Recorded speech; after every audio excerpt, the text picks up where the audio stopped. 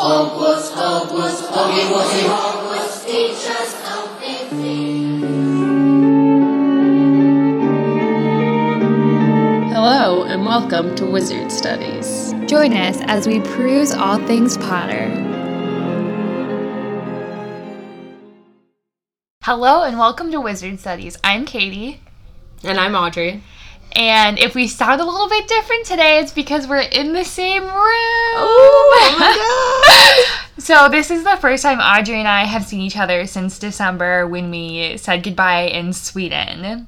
And the day that we said goodbye was the day that the podcast was born. So, it's a big deal. Our podcast is about 10 months old. Yeah. The idea. Yeah, it's been festering and being fertilized for 10 months now. This doesn't even feel like we're recording. It feels like we're just talking. Is this weird. How people feel like when they podcast, when they're together all the time? Yeah, when they're actually friends with the person they're Sorry.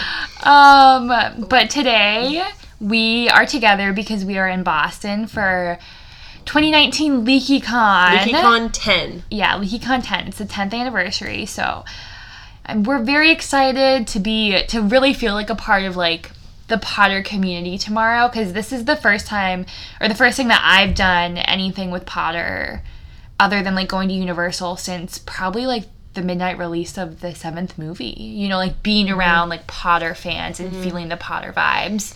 Yeah, we didn't even really feel that like at the Fantastic Beasts midnight release, I don't think. Yeah, because people weren't really dressed up. Mm-hmm. So I'm so excited. We've been counting down to this day since like June now, I feel like. June or July when we bought tickets. So, but today we're going to do that episode that we've been talking about now for the past like 2 months. And we're answering listener questions just about this series. And we're trying to help people understand things a little bit better, or at least see where we're coming from on some things. We are not claiming that everything we say is totally true and totally canon. Some of these are going to be our opinions, but I do have a copy of Deathly Hallows open next to me. Setting the scene before I get started. We are drinking some Cosmopolitans. Yep. Which we both had never had Cosmopolitans before. Again, we are of age. And the reason we are drinking Cosmopolitans is because, if you'll remember, the fun little segment we do at the end of my segment at the end of the episodes, where we talk about the 50 amazing cocktails inspired by Harry Potter and the ones that go with the character of that episode. Well, Fleur de la Cour's drink is a Cosmopolitan. So we decided to make that because we flipped through the whole book and we weren't super into many of them. I don't know if you've ever had a Cosmopolitan. You know what we're talking about. Yeah. It's like kind of pinkish red. And the page says, we're pretty sure that this is the perfect drink for Fleur. Classy it may be, perhaps even a little snobbish, but pretty tasty nonetheless. I would agree. I think they're we're pretty classy, tasty. Yeah. Sitting on the floor. Yeah. No, I think they're pretty tasty too. And I think later we're going to try and make some butterbeer. Are we going to do that while we're podcasting? We might take an intermission. Okay. But yeah, we're excited for this episode, and I hope you guys are too.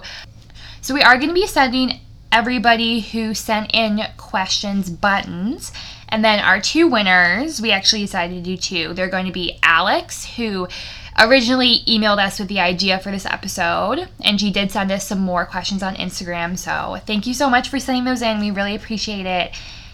And then Lisa, she sent us a question on Twitter.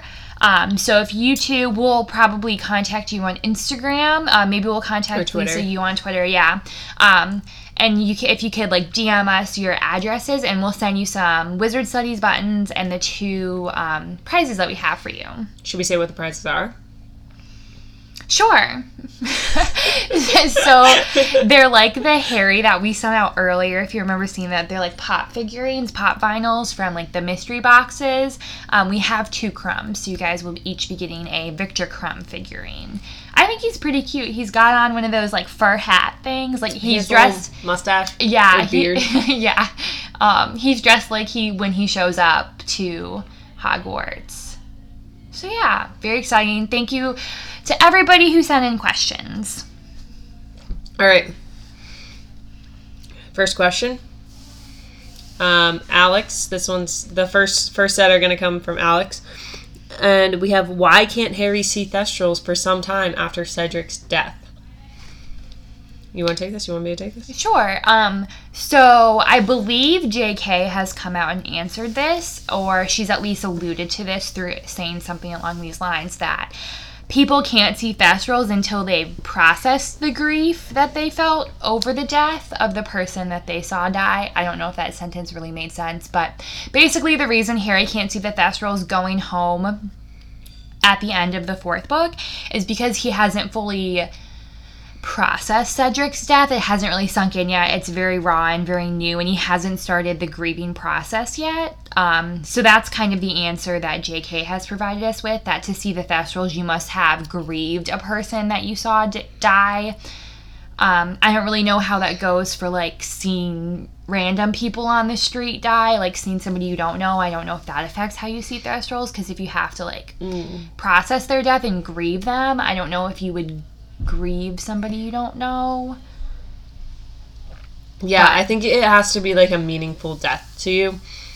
So, like, Quirrell dying in Sorcerer's Stone, Harry didn't go through a grieving process. Well, I don't think he even technically saw him die, but yeah, still. So, yeah. But, like, the examples we have of people being able to see them, like, Luna has gone through, like, she saw her mother die and went through the grieving process. And it's, like, accepted that and moved on. Like, her mother is, like, a close person. And then Neville's grandfather, I believe, yeah. So, like, they're very, like, close relations. So I would assume that has something to do with, like, someone being equal to you. Yeah, and then Hagrid can see them as well, right? Yeah, because how else would he... Yeah, I wonder if he saw his father die. Oh, yeah, that totally makes sense. Yeah. So the next question... Oh, my God, Katie, that was a great... segue. I didn't even plan that. Talking to yourself? Talking to myself. I'm talking about myself in third person. Why didn't Hagrid get reinstated as a student after it came out that he wasn't the one who opened the Chamber of Secrets and caused Myrtle to die? So what are your thoughts? First, I think it didn't come out that Hagrid wasn't it wasn't fully convincing that Hagrid wasn't the one that did it until the diary in Chamber of Secrets, right?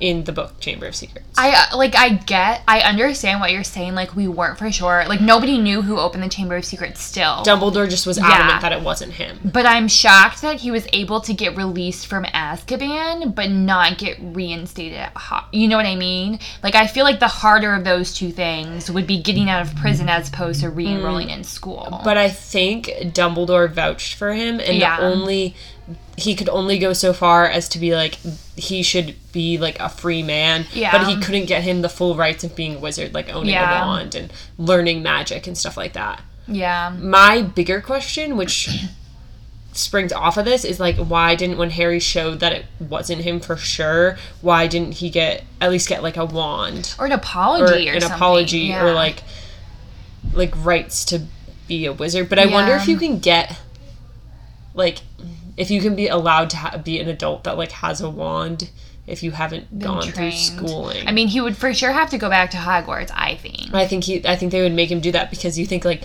you get your wand when you're 11, but that's only to be used at Hogwarts.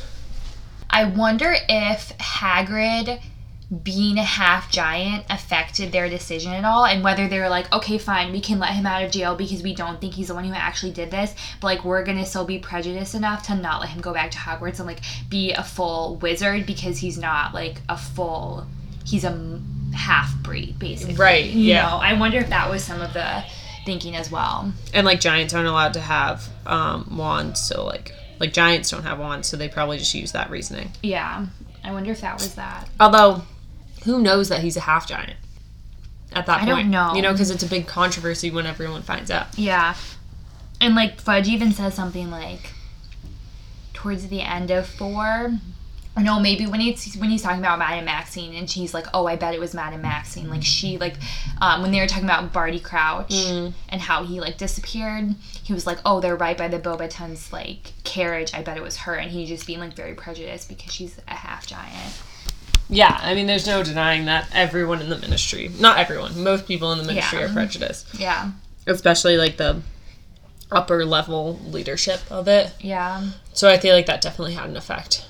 Yeah, and then I wonder even if Hagrid would have wanted to go through the trouble of going back to Hogwarts after Chamber of Secrets happened. You know, like at that point he's what, in his 50s? Yeah. Older than that?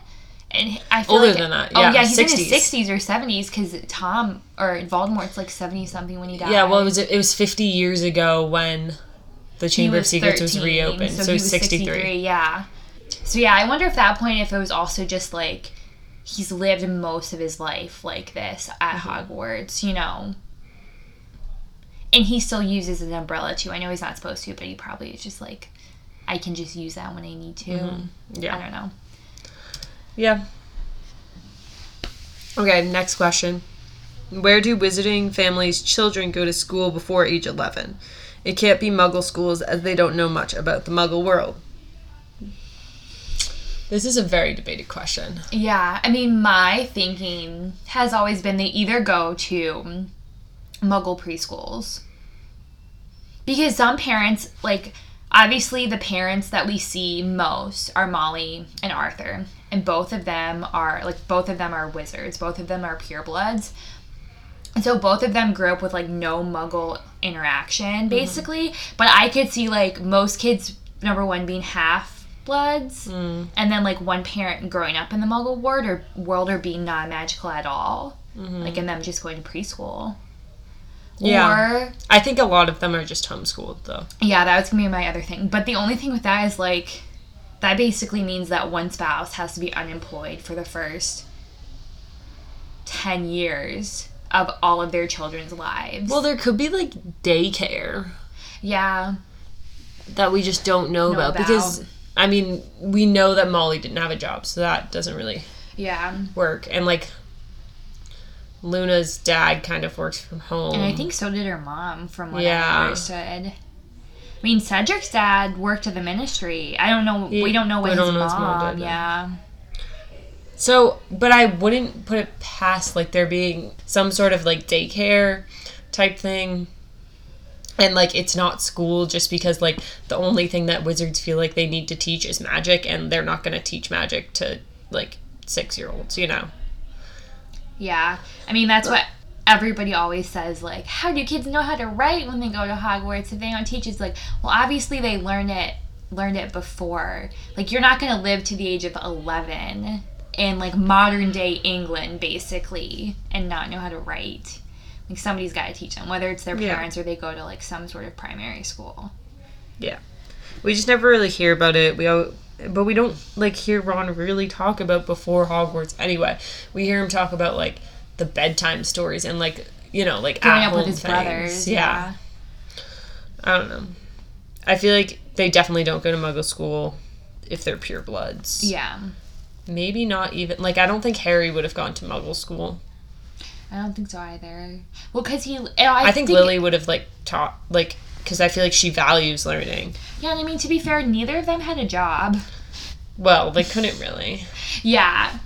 But, like, at that point, first off, the Potters were very well set. Neither of them had to work. So I could see Lily choosing to stay at home. I couldn't see James choosing to stay at home. And I think he'd be an he's Auror. Yeah. Well, okay, also, though, the reason that they are so rich, this was a question, but since it's come up, Oh, yeah. is that James's family, like the Potters generations ago, invented Sleek Easy hair potion, which is the stuff that Hermione uses for the Yule Ball. So they just made, like, a shit ton of money off of that, Yeah. and that's why they're so loaded. Yeah. Historians credit Linfred as the originator of a number of remedies that evolved into potions still used to this day, including Skelegro and the Pepperup potion. Oh, Skelegro, the one that they give him. Yeah. Did Harry know all of this? No. I don't know how he did it. Wait, so is it not? It is Sleek Easy. Yeah, it's Sleek Easy as well, but I think that's Fleamont, so it's like somebody different. But basically, his family just, like, created potions that were then monetized and sold, and I guess the Wizarding World has like a form of like patents and copyrights and stuff, so like they're getting royalties for these things. Does that mean they're basically. like the Potters are like the Wizarding World equivalent of like Betty Crocker. Betty Crocker? What? They didn't make Yeah. food. I know, but like something I was like gonna that. say like pharma because like pepper Oh. up potion is a drug, and like or like cosmetics. Yeah. I was thinking more Wait, like what was the other one you said? Pepper up. Skelegro. Skelegro. That's like pharma. Yeah. They're basically like Band-Aid. Like the Johnson & Johnson. There you go. That's what they're like. It's a cleaning company. Yeah, but Johnson & Johnson owns like, I guess. I think they own Band-Aid. Anyways, the last question from Alex is, why did Dumbledore allow Harry to grow up with the Dursleys and basically be emotionally and maybe physically abused his whole life? Okay. So, Dumbledore was all about that love magic. And Harry essentially had to grow up with the Dursleys in order for his mother's sacrifice to keep working. So that's like the blood magic that she bestowed upon him, and when she sacrificed her life for him, and dove in front of the killing curse. And then this means that Harry had to live with the Dursleys because he had to live with like a relation, or because he had to live with someone who shared her blood? I feel like it's always been said, like, a relation. But I think it shared her blood. Yeah, I think it has to be. Like, it just makes sense for it to be shared blood because it is blood magic, you know? Because if the Potter grandparents had been alive, I don't think that the magic would have transferred to them. Oh, that's a fun hypothetical. If James's parents were alive, would Dumbledore still have made him live with the Dursleys? I think Dumbledore would have, because he was so all about that blood magic. I know, but that's terrible. Like, I don't think the grandparents would have allowed that. And I think Dumbledore would have honored their wishes. Like, Yeah, I think that's Dumbledore true. would have done a thing where he would go and like, hey, this is what's up. Yeah, he would have told You them. can choose. Yeah. Yeah. And But I they feel like were- the grandparents would have chose to. But they were old at that point. Yeah. So, like, they very well could have died At some point in between. at some point, and then what would have happened? Would he have gone to the Dursleys as, like, a 7-year-old? Oh, that would have been worse. Maybe he would have like lived with the Dursleys, but the Potters would have been like very much a part of his life. You know, I don't like he think would the spend, Dursleys like, would allow that. Well, I don't think it would have been up to the Dursleys. But that would have meant wizards at their house every... But I think weekend or I whatever. picture James's parents being very like, kind of like the not like a good version of the Malfoys, like very like posh. You know, like very much Muggle passing. Oh, like, not like the Weasleys. Yeah, like they're not eccentric. Is basically what I Yeah. picture. I picture them as like old, classy, like nice old people. Yeah. You know what I mean? Just like rich, old, nice people. Yeah. I guess. Like he would have gone and spent like every Sunday night dinner with them or something. You know what I mean? Yeah. I don't know how much... I mean, that certainly would have made it better having Yeah. someone, but, like, living with the Dursleys And he would have just been still so been- frustrated, like, why can't I live with you guys? And you he know? wouldn't have understood that, obviously. No. But I think the key answer to that question is, like, Dumbledore had to let that magic live on. And it was supposed to work until Harry's 17th birthday when he came of age. But did Dumbledore, like, transfer the magic? Why would Lily's blood magic die? Or maybe it just, like, goes to the nearest relation, like, at her relation, as they're, like, required to take care of him. And, like, as a Yeah. 17-year-old, he's not required. Yeah. I mean, I don't really know for sure how the logistics of it works. All I know is that, like, that's what Dumbledore says has Yeah. to have happened to make it work. He has to call the Dursleys home. Yeah. That's, like, the big thing, that he has to, like, come home every break, even though he doesn't really do that. But, like, come home every summer. Like, that is his home base. Mm-hmm. I don't know why. But that's how it was. I know, it seems like Dumbledore could have found a way around that. Yeah. Okay, so one of our friends at Here's Johnny decided to ask us why Slytherin is the best house. So I think we wanted to take this moment just to maybe clarify some of our Slytherin bashing in the past. we don't by any means hate Slytherins and think Slytherins are bad people. But Slytherins have to understand that, like, in the context of this series and in the context of the book, the way that J.K. Rowling wrote it is that Slytherins are the bad guys. And even more so than that, I think it's like, I don't have anything against Slytherins in real life. No. But I think that I am very justified in disliking the majority of the Slytherin characters that are portrayed to us. Yeah. So I can say far and away that it is the house that I have the least characters that I like in it. Yeah. And I think we've talked about this before, or at least, like, alluded to it, that basically J.K. Rowling had to do some major image rehab for Slytherin and for Hufflepuff, I think, as well, leading up to the Pottermore coming out. Because once she was giving people the opportunity to be sorted in these houses, that she basically bashed the entire 7-book series that she wrote, and she realized that, like, fans were going to identify as Slytherins, because I don't think many did before Pottermore came out. Yeah. If you did, let us know. I'd love to know. I'd be interested in that. Yeah, like, Yeah. why did you feel like you were a Slytherin Yeah. based on the characters? Because I don't think that you are like Crabbe and Goyle or Draco. Yeah, or, because I think with Slytherin, you really have to, you can't, with the other houses, you can very much be like, oh, like, that person is a Harry Gryffindor, or that person is a Ron Gryffindor, like, that person is a like a Cedric Hufflepuff, you know what I mean? Whereas in Slytherin, like, you're not going to be like, oh, you're a Lucius Slytherin, like, you know what I mean? So you really can't compare yourselves to people in the houses if you feel like you're a Slytherin. You really have to think about the qualities that they portray, which they're not bad qualities. I think they're great qualities. I think I really admire people with a lot of ambition. And I think it's important to be cunning, especially in the world that we live in. So, like, I think that the qualities of Slytherin are great. I think it's just rather unfortunate that all Slytherins are portrayed as racist. Or not necessarily all, but, like, the vast majority. Yeah, I mean, when you think about listing good Slytherins, your list is really limited to Regulus Black, who, like, probably isn't the best example because he was bad up until, like, 2 months before he died. You know, he, like, worked with racist people and probably was a racist himself. Andromeda Tonks, which she's not a character in the series. We know nothing about her. Seems cool. Raised a great daughter, but... Like, I would say she's, like, not even, like, a tertiary character. Like, a quadrary She's in, like, one chapter. Yeah. She's mentioned, like... I could probably count the time she was mentioned on, like, 2 hands. And I think that her daughter is, like, a tertiary character. Like, Yeah. Tonks, love Tonks. A lot of people, it's their favorite character.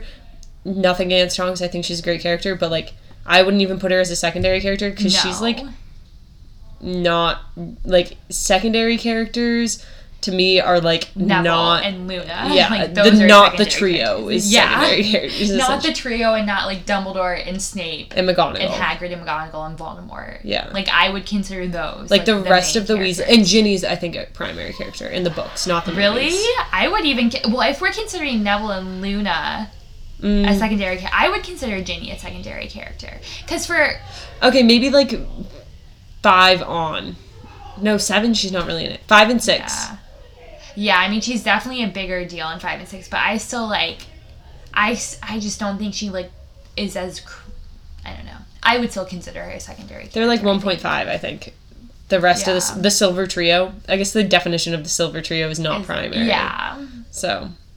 But, like, then, like, the rest of the Weasleys, or most of the rest of the Weasleys are secondary. I mean, there's, like, a wide range of secondary characters. Like, I think secondary characters would range from, like... I feel like I'd even consider Draco a secondary character, really. I think a lot of people would consider him, like, a main character. But in the end, he doesn't... I mean, I know that he has the whole thing with the plot in 6, but, like, in the grand scheme of things, I feel like his plot is not... Because, like, through 1 through 5, like... Him being part of the plot is, like, to annoy Harry. Yeah. And to give them something to focus on before you get to the big focus of the end of the year. Yeah. Yeah. Anyways, that was, like, really off topic. What was the question? Oh, growing up with the Slytherin. Dursleys. No, it was about Slytherin. Oh. But yeah, basically my point is, in all of the canon works that we have, i.e. not Kirkchild, all Slytherins that we see are bad. And, like, I think a lot of people put Slughorn in the not bad Slytherin character, or not bad Slytherin character, like, column. I would argue that if Slughorn were in any other house, he would be, like, one of the worst characters in that house.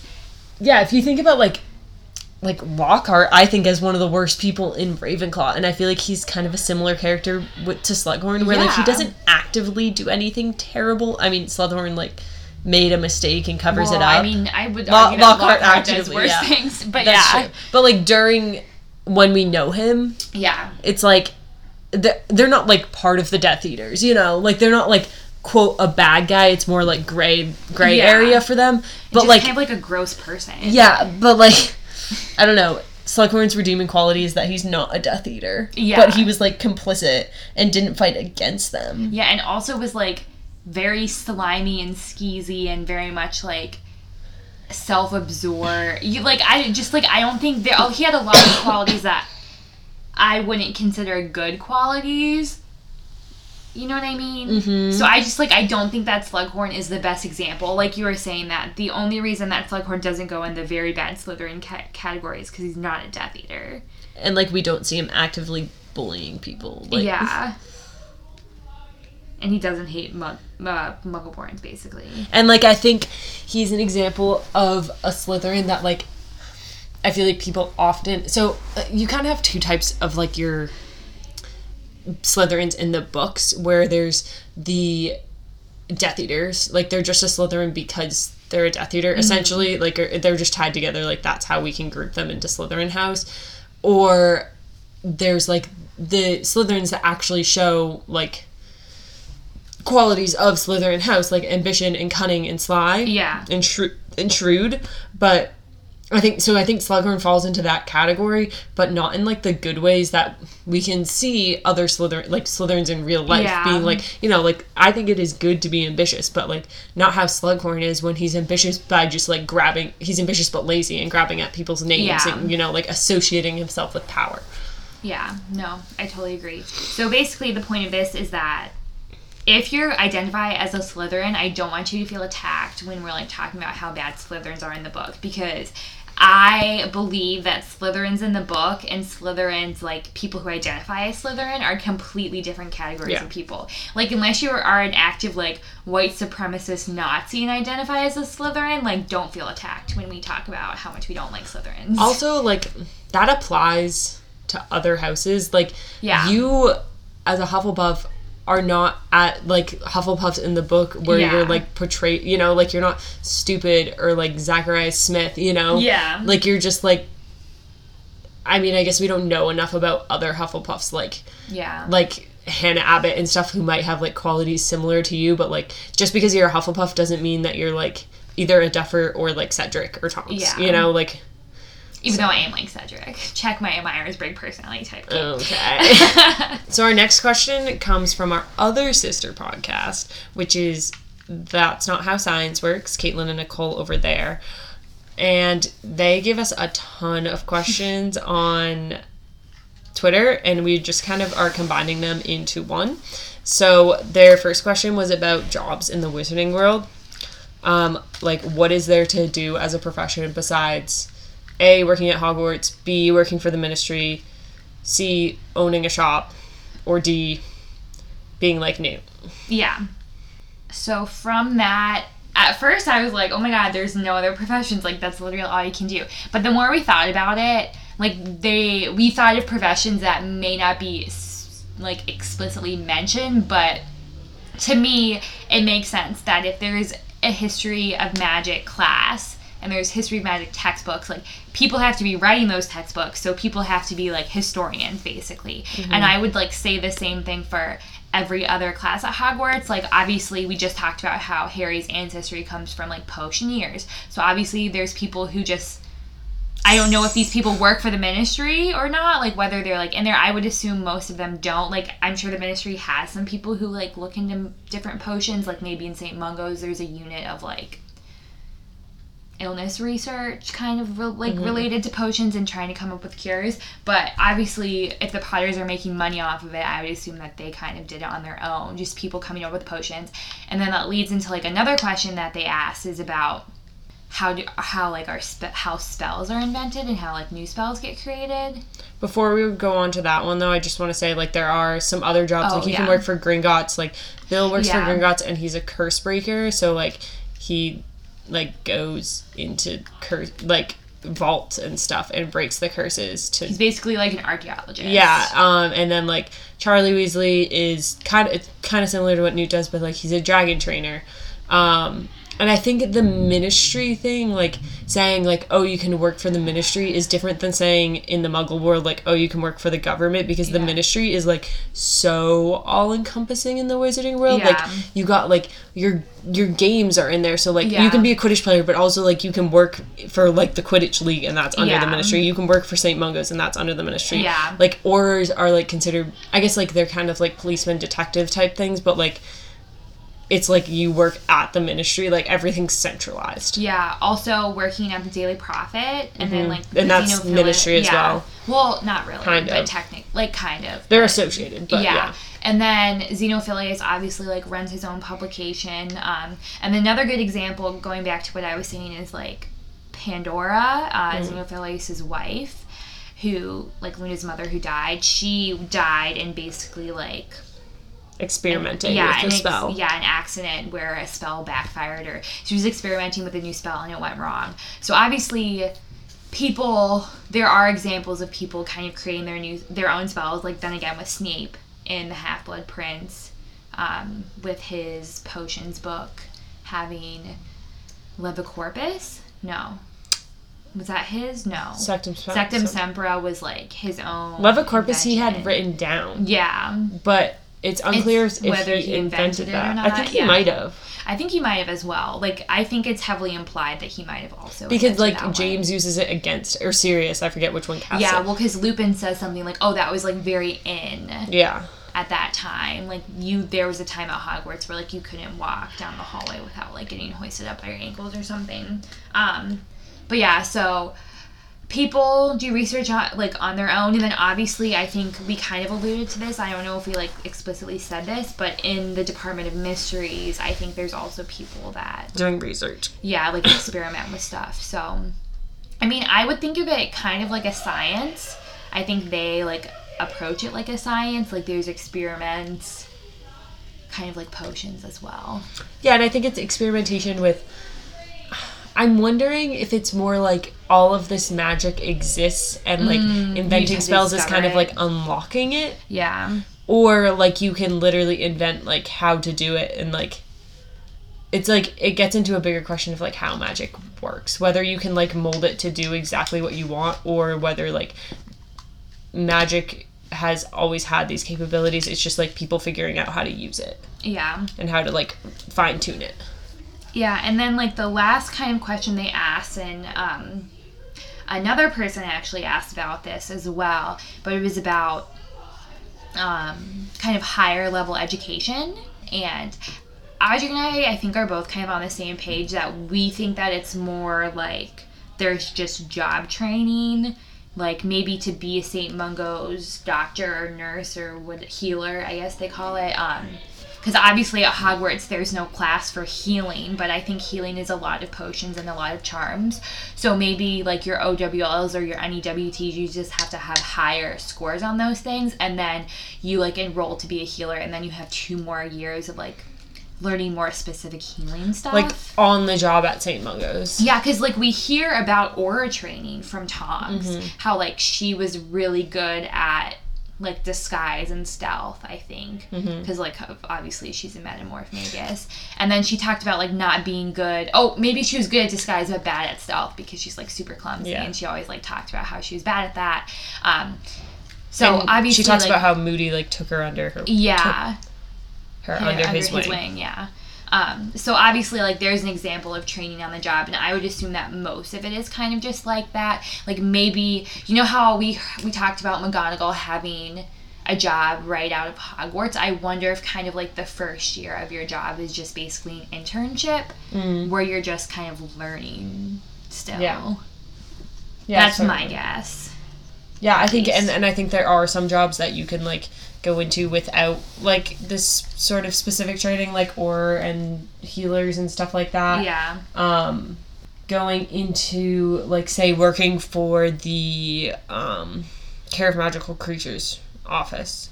You know, like, depending on what you're doing on the job. Yeah. Like, certain stuff in the ministry, I feel like that's maybe just, like, Yeah. maybe that's not the best example, but, like, desk work type stuff in the Yeah. ministry you can certainly do, like, with a Hogwarts Yeah, or like if you education. just work at like Florian Fortescue scooping ice cream. Yeah.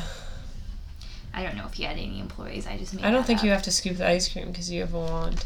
Well, make the ice cream get scooped. Somebody's got to do it.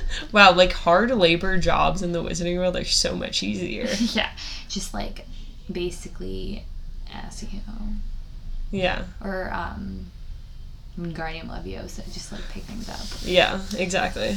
Are you concerned about the fact that your favorite Harry Potter characters go to a magic school that doesn't teach them practical skills like basic arithmetic or what an element is? Did you go to a magic school that didn't teach you practical skills like basic arithmetic or what an element is? If any of the above applies to you, you should check out our podcast, That's Not How Science Works, hosted by myself and my truly awesome co-host, Nicole. In our podcast, Caitlin and I discuss the science in different pieces of media, such as movies or TV shows, and dissect whether it's good, bad, or just plain ridiculous. Often we also have special guests who help us rant about bad science in their areas of expertise. We release new episodes every other Monday, and you can find us wherever you usually download your podcasts. We like to think of this as a podcast for the science curious. So whether you're a practicing scientist or a wizard who just graduated high school with no practical life skills, we'd love for you to listen in. You can also find out more by going to our website, that'snotscience.com, or by looking us up on Twitter at TNHSWPod. We hope you give us a listen. Now back to your regularly scheduled Potterheads, Katie and Audrey. Alright, we are back from our intermission. We went to make some more drinks, and drum roll, what are we drinking? Butterbeer! And if you want to see our outcome, our butterbeer, you can watch the vlog that is going to be coming out for this weekend. I mean, the weekend I haven't recorded much because we haven't gone to LeakyCon yet, so I don't know when it's going to be out, but it will be out at some point. Yeah. So be on the lookout for that if you want to see some behind-the-scenes stuff from our crazy fun weekend. And the butterbeer is this recipe that we've had, and we make it with cream soda, vodka, can be whipped cream vodka, but we wanted to buy vodka for our Cosmos and not buy both. Yeah. And butterscotch schnapps. That's all. And Yeah. then on top we put whipped cream. Whipped cream, yeah. So super easy to make. You can put it in whatever portions you want. Yeah. And I'm sure you could find a non-alcoholic recipe where you just do like Oh, yeah, I've done cream that soda before. and some sort of butterscotch. Yeah. Drink. I think I made butterbeer once with, like, actual butter. Oh, really? Yeah. Like, I think we, like, blended up and we did, like a slushy kind of, but it had butter in it. Oh, like a frozen butterbeer. Yeah, which I know this is, like, kind of a controversial opinion, but I like frozen butterbeer the best. I think, like, some people are delusional and want hot butterbeer, and, like, hot butterbeer is the best, or, like, the just not frozen butterbeer. I wouldn't know because I've only been to the studio tour where they only have just like cold liquid butterbeer. Yeah. I've not been to Universal where they have all the different types. Do they have all the different types year round? No, hot butterbeer is only over the winter. Is frozen only over the summer? I don't know. I've actually, to be fair, I just like took a very hard stance against hot butterbeer. I've never had hot butterbeer before. But frozen butterbeer is so good. And like, I'm not the biggest fan of hot drinks. Like, I normally drink my hot drinks lukewarm anyways. That's a controversial opinion. But yeah. So, fight me. We will. Okay, we're trying to change the fact that Audrey's never been to Universal. Maybe Spring Break 2020. Spring break 2020, We'll post-grad see. post-grad 2020. Yeah. So getting back to the questions, our next question is from our lovely listener / question asker, Lisa. She tweeted us. Her question is Voldemort still alive? Could he have accidentally created an 8th Horcrux the night he killed Lily and James Potter? The Potters had a cat, as mentioned in Lily's letter to Sirius. Could he have made the cat one? All right. So I think this presumes that he would accidentally make 2 Horcruxes in one night. That, I feel like, is very unlikely, because I think that the circumstances that required him to make Harry into, like, a quote-unquote Horcrux, more on that for why Harry might not actually be a real Horcrux in our next episode, which is with Here's Johnny, about Horcruxes. So, like, it seems unlikely that he would make 2. Also, we know that Voldemort was not able to possess, like, normal, non-magical animals for a long period of time. I mean, okay, granted, the cat could have been, like, part Kneasel, like Crookshanks is. To be fair, that has been debunked, that Crookshanks is not the cat. Right. Not saying that the cat can't be part Kneasel, but it is not Crookshanks. Exactly. But it could have been somehow a magical cat in some way. But presuming that it's just an average cat, I think most cats in the wizarding world are just average Correct, cats. yeah. That he wouldn't have been able to possess that cat for that long, his part of the soul.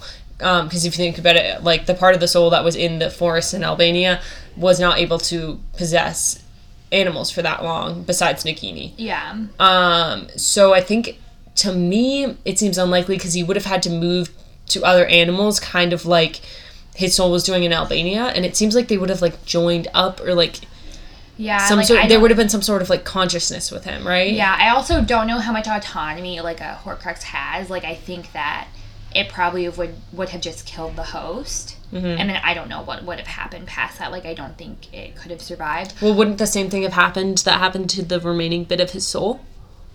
Like, that was... The one that went to Albania? I think yes, but obviously that was the one that, like, Voldemort reverted to. Yeah. So, like, I think there was more autonomy in that one. Because, yes, like, obviously each of them is a part of Voldemort's soul, but Voldemort isn't possessing all of them all the time, you know? Like, Voldemort had to use that one, and so that's why, like, his consciousness was there, I think. Also, I think we have evidence that Voldemort, like, in the Platform 9 3/4, in the King's Cross chapter in Deathly Hallows, Voldemort is there and, like, is not fully human. Mm-hmm. So I think, to me, that is evidence that, like, he is out of Horcruxes, you know? And particularly the way that it unfolds in the books, not the movies, where his body is, like, he's a mortal man, he ages, he's just, like, a dead body, is so important. Because that's not what happens. That's not what happens the first time that Harry defeats him, quote unquote. When Lily and James die. Like, the fact that his body is there makes me think that there's no Horcruxes left. There's no way of him coming back, because I think if something had happened, like, say they hadn't killed Nagini and that duel with Harry happened, I think that the same thing would have happened as it did like, his consciousness would have just gone to the Horcrux inside Nagini.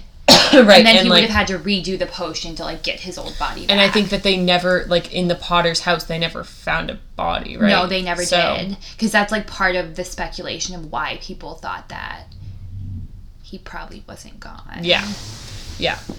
So, yeah, I mean, I think it's an interesting question, because, like, the wording that Dumbledore does use, I believe, is something like, you were the last living thing in the house, so it like, the piece of Voldemort's soul attached itself to the only living thing left in the house.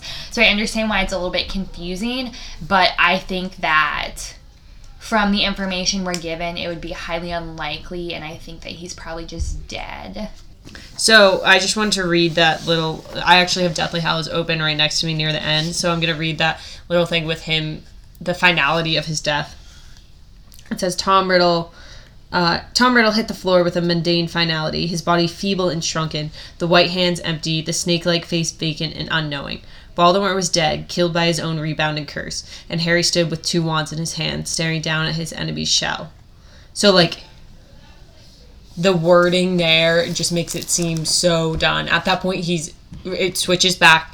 The narrator switches back to using Tom Riddle and not Voldemort.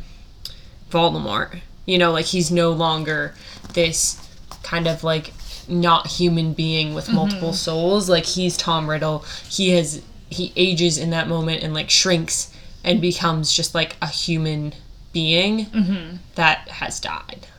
Yeah. I think it is a cool speculation Yeah. that, like, maybe this whole thing happened all over again. Yeah. But I think that particular sentence, like, kind of debunks that theory. Yeah. Also, if you count Cursed as canon. Yes, I was going to say that. I was thinking that earlier. I was like, if we think Cursed is canon, which, I don't know. I'm of the opinion that if JK says it is, I guess we should count it as being canon. Katie, of course, is not. But that also just shows that, like, while there are other ways that he could come back, it's not because he's still alive in some way. Yeah. And obviously not saying that Voldemort is the only person in the Wizarding World that could ever be evil, because, like, more evil Dark Lords could come about after the defeat of Voldemort. Like, the defeat of Voldemort does not guarantee the defeat of evil. Exactly. So, thank you for your question. It was fun to talk about for a little bit. Next is a series of questions from my sister. Thank you for sending these in, Rebecca. She sent us 2 different emails. So the first one is, like, I think a pretty short answer, and I think she answers it in the question, but I think it's something interesting to think about. So this was after our ministry episode came out. She said that we mentioned that the Prime Minister is elected democratically. We talked a little bit about this. I think that we don't really know how democratically. We don't know if it's, like, a popular vote. We don't know whether, like, you elect Wizengamot members and then the Wizengamot votes. Again, we don't have the specifics, but it does say democratically, so the populace has some sort of say in who is the Prime Minister. Yeah. And then she asked, how does voting work? How old do you have to be to vote? Is there voter suppression, like with Muggleborn or half-breeds like Hagrid, which you kind of talked a little bit earlier, quote-unquote half-breed, sorry, I'm not, like, using that as a derogatory term. And then, is the Minister of Magic the only elected official? So I would guess that 17 is probably the answer to the how old you have to be, because that's obviously, like, when you come of age in the Wizarding World. I think that it's most likely that the Prime Minister is elected by the Wizengamot, just because I think if we think about, like, the, like, hierarchical structures in the Wizarding World as well, and it's, like, feels European to do it that way, to have, like, the parliamentary body elect the Prime Minister. Of course, we never, like, see this because there's no elections that happen during the series. Yeah, I guess we also don't know it's how like long an the emergency. terms are. I think we do know. I think they're 7 years. Oh. Every 7 years there has to be an election held. But there's no, like, it's like an emergency during the Wizarding World, so they're during the series, so, like, they are assigned. Yeah. I guess, I don't know, do we think the Wizengamot is elected? Well, I guess if we're saying that the Wizengamot, if they're the ones who, like, vote for the Prime Minister, for it to be considered democratic, I feel like then, like, you would have to elect the Wizengamot members. You know, I feel like that would just make sense, because if the Wizengamot is the one voting for Prime Minister and the people have no say in who is in the Wizengamot, that doesn't feel democratic. That seems like an aristocracy, is that what it's called? Like, ruled by the few rich people. Yeah. But then again, like... How did Umbridge get That's elected? what I was going to say. Or Like, she how was would Umbridge... undersecretary to the minister. Oh, so I guess she, like, technically I think maybe she was wasn't kind elected. of... Was she a voting member of the Wizengamot? I mean, I think she votes. Yeah. So maybe, but, like, maybe being senior undersecretary is, like, being a part of, like, the president's cabinet. Like, appointed. Like that, yeah, and it's appointed, and then that just, like, makes you a part of, like, the governmental body of the Wizengamot. So, like, in a roundabout way, I guess the people would kind of have a say in who was senior undersecretary, because, like, you're voting for the Wizengamot members who vote for the Prime Minister, who, like, appoints Like, Yeah. it's kind of just saying, like, how we have a say in, like, Supreme Court nominations, which Yeah. like, we don't really, but, like, kind of indirectly. We vote for the people that nominate them, Yeah. and also the people that confirm them. So Yeah. So I feel like it'd be kind of similar to that. But I feel like it's probably voted for Wizengamot members. Again, we don't have, like, any... reference. anything to, like, support that, but, like, that's what my feeling is, and obviously we don't know how many times elections happen. Obviously an election doesn't happen after Harry's 17 from what we see in the series, because that's just book 7, and he's a fugitive anyway, so he probably wouldn't have shown up to And they say that Scrimgeour was just appointed. Yeah, so I don't know, like, that would be my best guess. And then my other best guess is that there probably is voter suppression. Again, it probably depends on who's in power at the time, like, how it works, but Yeah. I would say that probably if there ever was a vote to allow Muggleborns to vote, I'm sure that was a very, like, contentious Controversial. vote. Yeah, and then again with, like, werewolves and with half giants. Yeah. You know, like, where do they fall? And I'm sure they don't fall on a favorable side. Yeah. So the next question my sister had was, how does the Ministry of Magic make laws? So we actually Googled this because we weren't 100% sure and we didn't want to say anything that was incorrect. But Audrey found it. Yeah, it says, so on the wiki, which you never know with the wiki, it says that the Wizengamot is both parliamentary and a court, so, like, that would imply that they make the laws and then they also try people for breaking the laws, which seems like a little bit of a conflict of interest. And, like, a high concentration of power. That might be, like, a very American perspective of us to be saying that, because we're all about those checks and balances in the U.S. But, yeah, that kind of seems like the case, is that the Wizengamot also makes the laws. And I'm sure that the Minister of Magic can kind of, like, create laws on his own, either by, like... pushing them through the Wizengamot, or maybe there's even, like, a way that he can do it on his own. Yeah. I wonder if any of this is supposed to be taught in, like, History of Magic. I feel like that would be the only class where, like, because, like, I mean, I took, like, civics and economics, and that was, like, my history, like, my social science. Is that what they're called? Social studies? Wow. It's Social sciences is different. It's been a long time since I've been in high school, guys. Not really that long, but it feels really long. So I don't know. I wonder if, like, they are supposed to learn about that in History of Magic, and, like, whether Professor Binns is just a terrible teacher or Harry just doesn't listen. That's why we don't get that information. Everybody sleeps through it. Yeah. So I would, like I said, I think History of Magic would be the class I would most want to take. Just not with Professor Binns as a teacher. You're so out of the ordinary. I'm so quirky, what can I say? So the last question for my sister is about the size of the population of the Wizarding World, and kind of what is our best guess about the size, because it's very ambiguous what the size is, because I think we've talked about this before, but if we're running on the notion that there are 4 males and 4 females in every... Yeah, sorry. If we're running on the fact that there are around 5 males and 5 females in every house at Hogwarts, that means there's only 40 children per year. So, I mean, that is a very small population. That's like... I'm trying to think of, like, a school. I know, like, a public school that has 40 kids per year in it. I don't even know. I mean, that was like about... 2,000 people?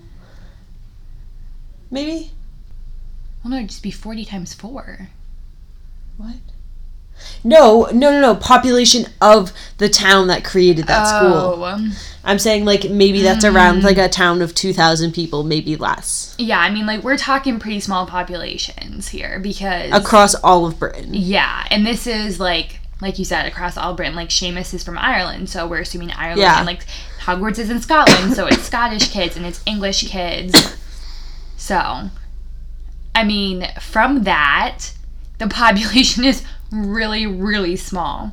But there has been some speculation. I don't know if JK has addressed this directly, but people have said that Harry's year and like that generation is smaller because they're children of war. Oh. So like, I mean, both of Harry's parents died at age 21. So if they hadn't had a kid before they were 21, like they wouldn't, you know what I mean?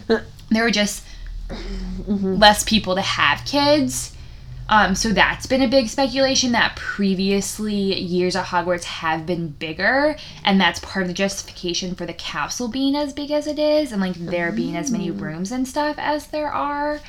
That's really interesting. I not like heard that theory. I never really thought about it. Yeah. But that makes a lot of sense because I feel like they're always talking about like empty rooms. Yeah. And like there aren't that many. Again, there are 142 staircases. Yeah. In a class for whatever 40 times 7 is. Yeah. And, Like, yeah, 280. yeah.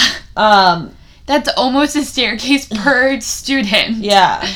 And that's super. I feel like this even gets back to like what we were talking about on the McGonagall episode, where McGonagall was hired as a teacher in the Transfiguration department. Yeah. So maybe there used to be so many students that they had to teach. They had to have multiple teachers per subject. Yeah. But now, since they're, or in Harry's years, since there was so many deaths in the war, that could be the cause of like there's not as many kids. They don't need as many teachers. Yeah, and then obviously, so we know the sacred 40, right? It's 40? Yeah, 48, 28. 28, I was going to say. It's the I know it original ends at- 40, the sacred yeah. 28. Oh, okay, so the sacred 28. So those are like the 28 oldest families. Pure blood. Yeah. So obviously the wizarding population has grown in size because obviously people marry people of like Muggle. Yeah, and there's like Muggle-borns and Yeah. stuff. So like I would say that like the trend of the wizarding population was going up before the first war, maybe. Yeah, maybe it got knocked back down a little bit. Yeah. And then again in the second war, so. Yeah. Also, Wonder. I would just love a blueprint of Hogwarts. And I know JK said, like, we can't give a blueprint of Hogwarts because it changes all the time. It's a living thing. Like, you could give me, like, at a moment in time, the blueprint of Hogwarts. Yeah. Please and thank you. Exactly. So, the final question is in regards to the Deathly Hallows. It comes from, like, we're combining a few questions from, one, my girlfriend Sophie, two, Nicole from That's Not How Science Works. They ask questions related to, like, the Deathly Hallows being flawed, like why Moody can see through Harry's cloak, it seems like, or why the reason that Harry, like, comes back to life is not just because he's the Master of Death, like, i.e. has all the Deathly Hallows. So, like, we're just going to turn this into a discussion about, like, why the Deathly Hallows are flawed, or if they're flawed, what's the issue with that? Yeah, so overall, I think the easiest two to talk about are the Elder Wand and the Resurrection Stone in regards to them being fallible. First off, we know that people who own the Elder Wand die, so it's not like... The wording of the Elder Wand is basically like, it's an unbeatable wand, but if you're not using your wand, you can still be died. You can still be died.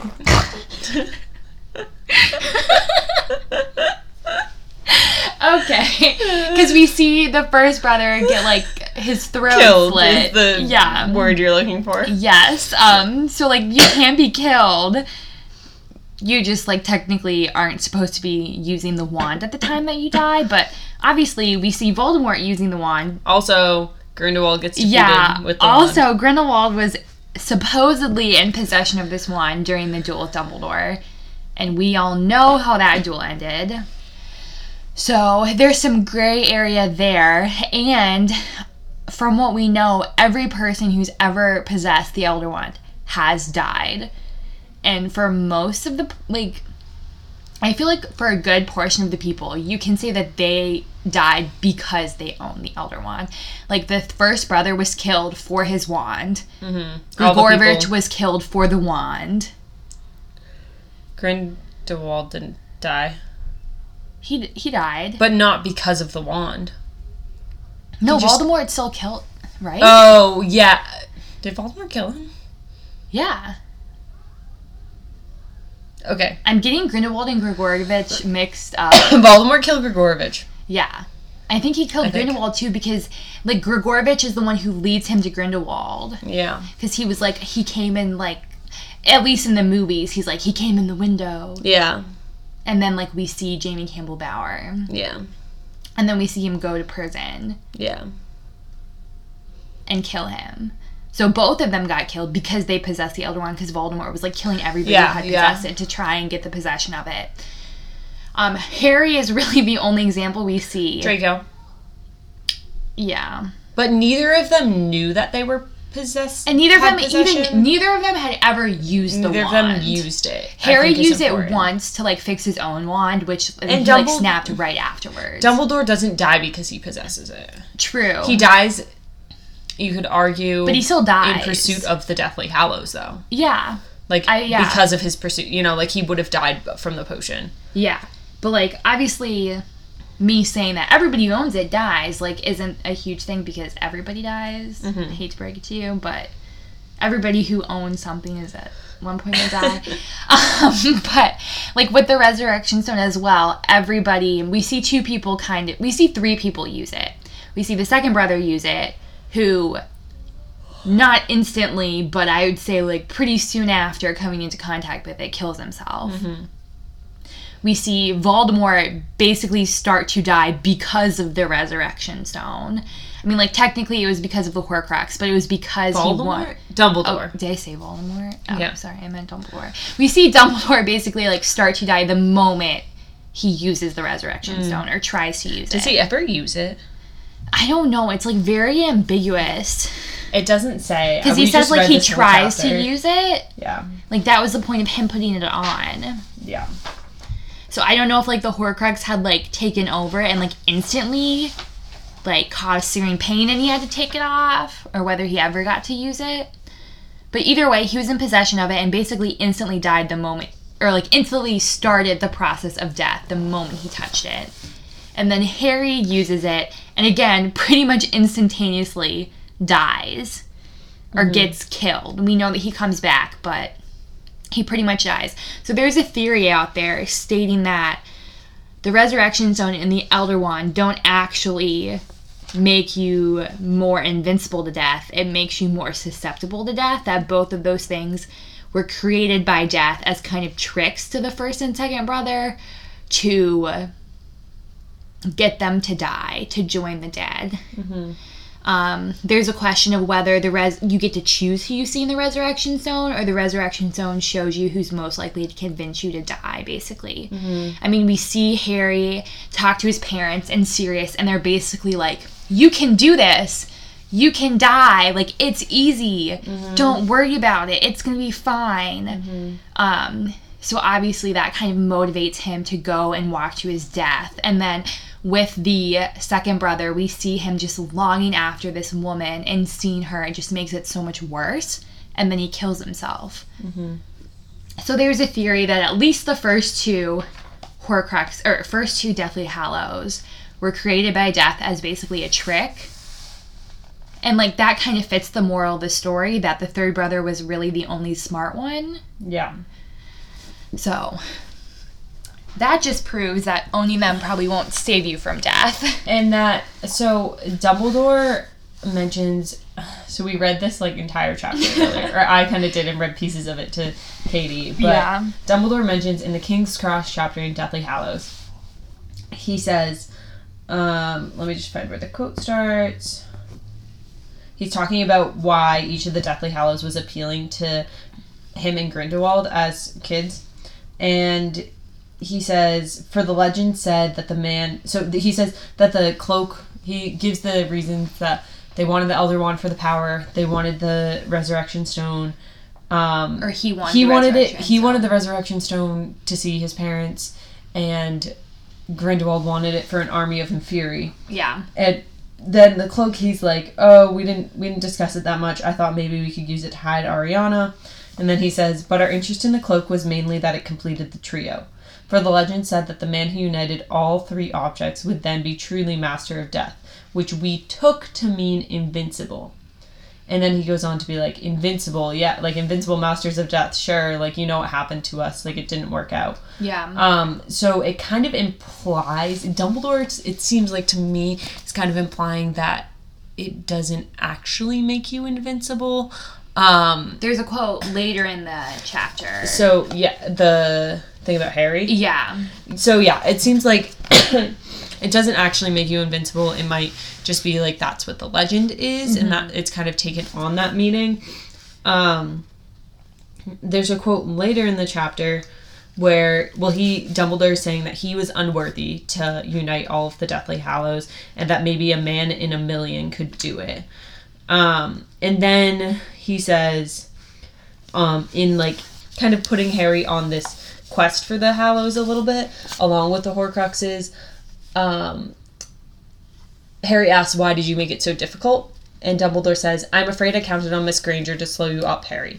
I was afraid that your hot head might dominate your good heart. Wow, that's such a Gryffindor sentence. I was scared that if presented outright with the facts about those tempting objects, you might seize the Hallows as I did, at the wrong time for the wrong reasons. If you laid hands on them, I wanted you to possess them safely. You are the true master of death. Because the true master does not seek to run away from death. He accepts that he must die and understands that there are far, far worse things in the living world than dying.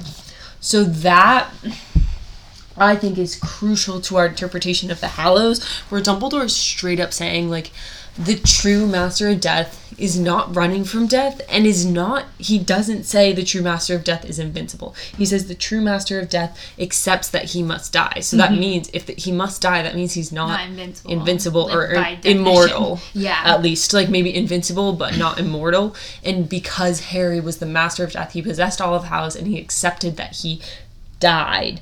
He had to die.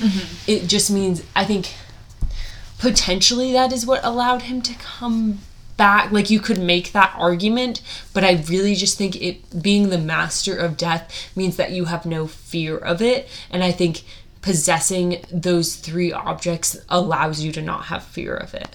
Yeah, I would agree, and I think that definition of master of death is like directly in contrast to the third brother in the cloak, because it says like the master of death does not hide from death, and that's literally what the third brother does. And my interpretation, kind of going back to what I was saying earlier about how the first two Hallows kind of lead you to death, I think that the third Hallow leads you to live a life, like a full lifeless life, basically. No, like it leads you to live your whole life in fear, like just hiding your whole life. Because they talk about how, like, he had the cloak with him, and, like, basically he hid from death wherever he went. He was just, like, constantly hiding from death. And so, like, worrying about that all the time, I think, like, causes you to live this, like, half-life where you're constantly worried and on guard about death. So I think it's crucial that you have all the components of, like, you have the ability to hide from death, you have the ability to be invincible, you have the ability to, like, contact the people on the other side, and you choose to still, like, not let any of those things go to your head and be like, death is just the next great adventure. Yeah, and I'm going to use these objects for what they are, like Harry uses them. To, like, make his life better. Right, but he doesn't use them to evade... I mean, he can use them to evade death, but not, like, for the sole purpose of that. Yeah. No, I would agree. I think all of them kind of have this caveat, kind of like any tale does. Like, there's never, ever, like, a fix-all, easy solution to any problem in any fable, in any story that you hear. You know, like, there's always a moral, there's always symbolism. And so, obviously, these things are based... It's kind of like when you go to, like, a movie and you watch this, like, great, fantastical movie, and it's, like, based on a true story. It's like, how true is this based on? You know what I mean? Mm-hmm. It's like a children's story that's based on real events. It's like, it's a story that's based on real events. Like, we can't take everything in this story as gospel, as, like, fact. There's a lot of interpretations that, like, these brothers were just, like, really smart, and they created their own things. They didn't actually meet death on a road. Dumbledore actually says that in the same chapter. Yeah.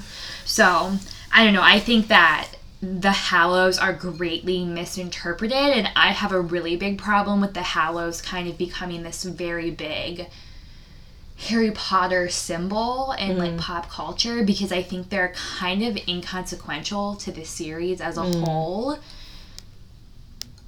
I don't know. That's just like a pet peeve of mine of like I wish the last book was not called The Deathly Hallows. Like, I don't think that's a very good title for it, because I don't think the book is about the Deathly Hallows.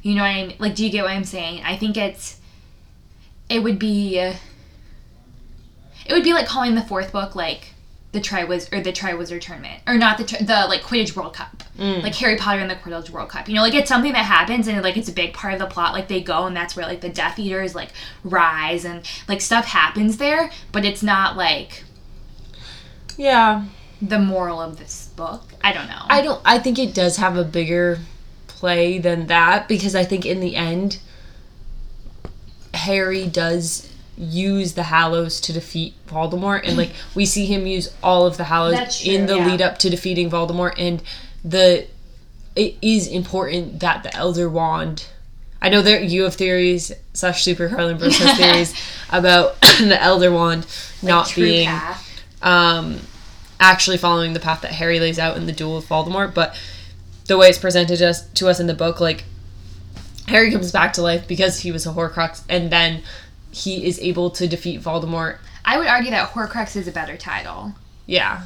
Because, I don't know, it's just, like, really hard for me to wrap my head around, like, the Deathly Hallows symbol being, like, such a iconic symbol of the series when it's something that we don't even hear about or see anything or, like, know what it is till halfway through the 7th book in the series. You know what I mean? As a symbol for the whole series, I agree. As the last book title, I don't really have an issue with it, because I think that it is a big part, and like they're talking about it a lot, and you don't know what they are. Yeah. And like that's kind of like you don't know what who the Half-Blooded Prince is and stuff like that. So like I don't know. And I don't think there's that much weight to be put in the book titles. True. In regards to the Deathly Hallows being like a fable, I think that one of the things that's really important to remember is that JK says in the intro to Beetle the Bard that like the whole point of Beetle the Bard, or not the whole point, but one of the broad morals of like all of those stories combined is that magic creates just as many problems as like it solves. And I was actually saw like a quote from her in an interview recently on the internet that was saying like that's part of the big issue with like Harry coming into the wizarding world, is that he believes that he's entering a world that's like a utopia where magic saves everything, and then he like has to grapple with the fact that like it causes just as many problems as it solves. Well, yeah, like it's basically like that quote in the beginning of Half-Blood Prince with the like the minister chapter where like the Muggle Prime Minister is like so confused. He's like, but you guys can do magic, and Fudge is literally like, yes, minister, but like the problem is the other side can do magic too. You know, it's just that quintessential like. And so I think with the Hallows, we have to remember that we shouldn't expect them to be perfect, because the very like fact that they're included in these Beetle the Bard tales is that like shows that there are going to be just as many problems from creating these magical devices as there are like solutions that they solve. So like, yeah, the Elder Wand can defeat anyone you want, but there's all these stipulations because like there's other magic out there that can act against it. Yeah, the Resurrection Stone can like bring back the dead, but not really, because like there are laws within magic. Like magic can't raise the dead. Yeah, the cloak, it can supposedly like be invisible to any outside force, but like I said, there's other magic out there, and like it's only said in the context of like what people believe and in the context of the story that all these things are like invincible, or like the cloak is like the perfect object. And I think it's just a bit naive for us to accept that without questioning the origin of that story. Yeah. And not only that, but like literally I would say that the theme of magic being good and bad and having downsides and upsides is not just a theme in Beetle the Bard. Like it's a theme throughout the entire Harry Potter series. So like to not extend that to everything and to not question everything, like you were saying, is like not It's, like you said, like, just being naive. It's like this is getting back to what I was maybe didn't fully say about the JK quote. It's like she was saying that the wizarding world is just a reflection of the Muggle world, and like she wrote it that way for a reason. Like there's the like whole bloodlines and hierarchy of bloodlines to mirror racism. Like there's the stuff like against half-breeds and werewolves and stuff to mirror, like the lycanthropy has been made as a direct correlation to HIV/AIDS. Yeah, or like even xenophobia. Like xenophobia, like being exactly. afraid of outsiders. So it's all very, like, it's just a reflection of our world, and like, while the things that we create are not perfect and cause problems, like, so are the things that magic can create. Yeah. Wow. Well, I think that got deep. You can go find our episodes every other Tuesday. Apple Podcasts, Google Podcasts, Spotify, all of the above in your podcast listening apps. And make sure to leave us a review. I know we just like collected all these questions from listeners, but you can totally send us more questions. And we're happy to like email back and forth with you, or like include them as pop quiz questions, because we often do pop quiz questions as like our opinions, but they could totally be, what do you think about this specific. And if you want to send us a pop quiz question, it would be great if you could answer it as well. Kind of like get in some listener interaction, like hear your opinion as well.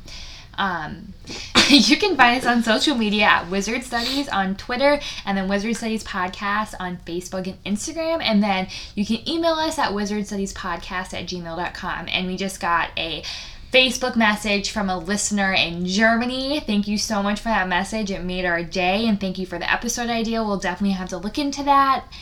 I don't have your name pulled up at the moment, but you know who you are, and we really appreciate you. Yeah, thanks so much. It's always nice to hear from y'all. As always, thank you so much for listening, and remember, just do your best, we'll do the rest. And learn until our brains all red.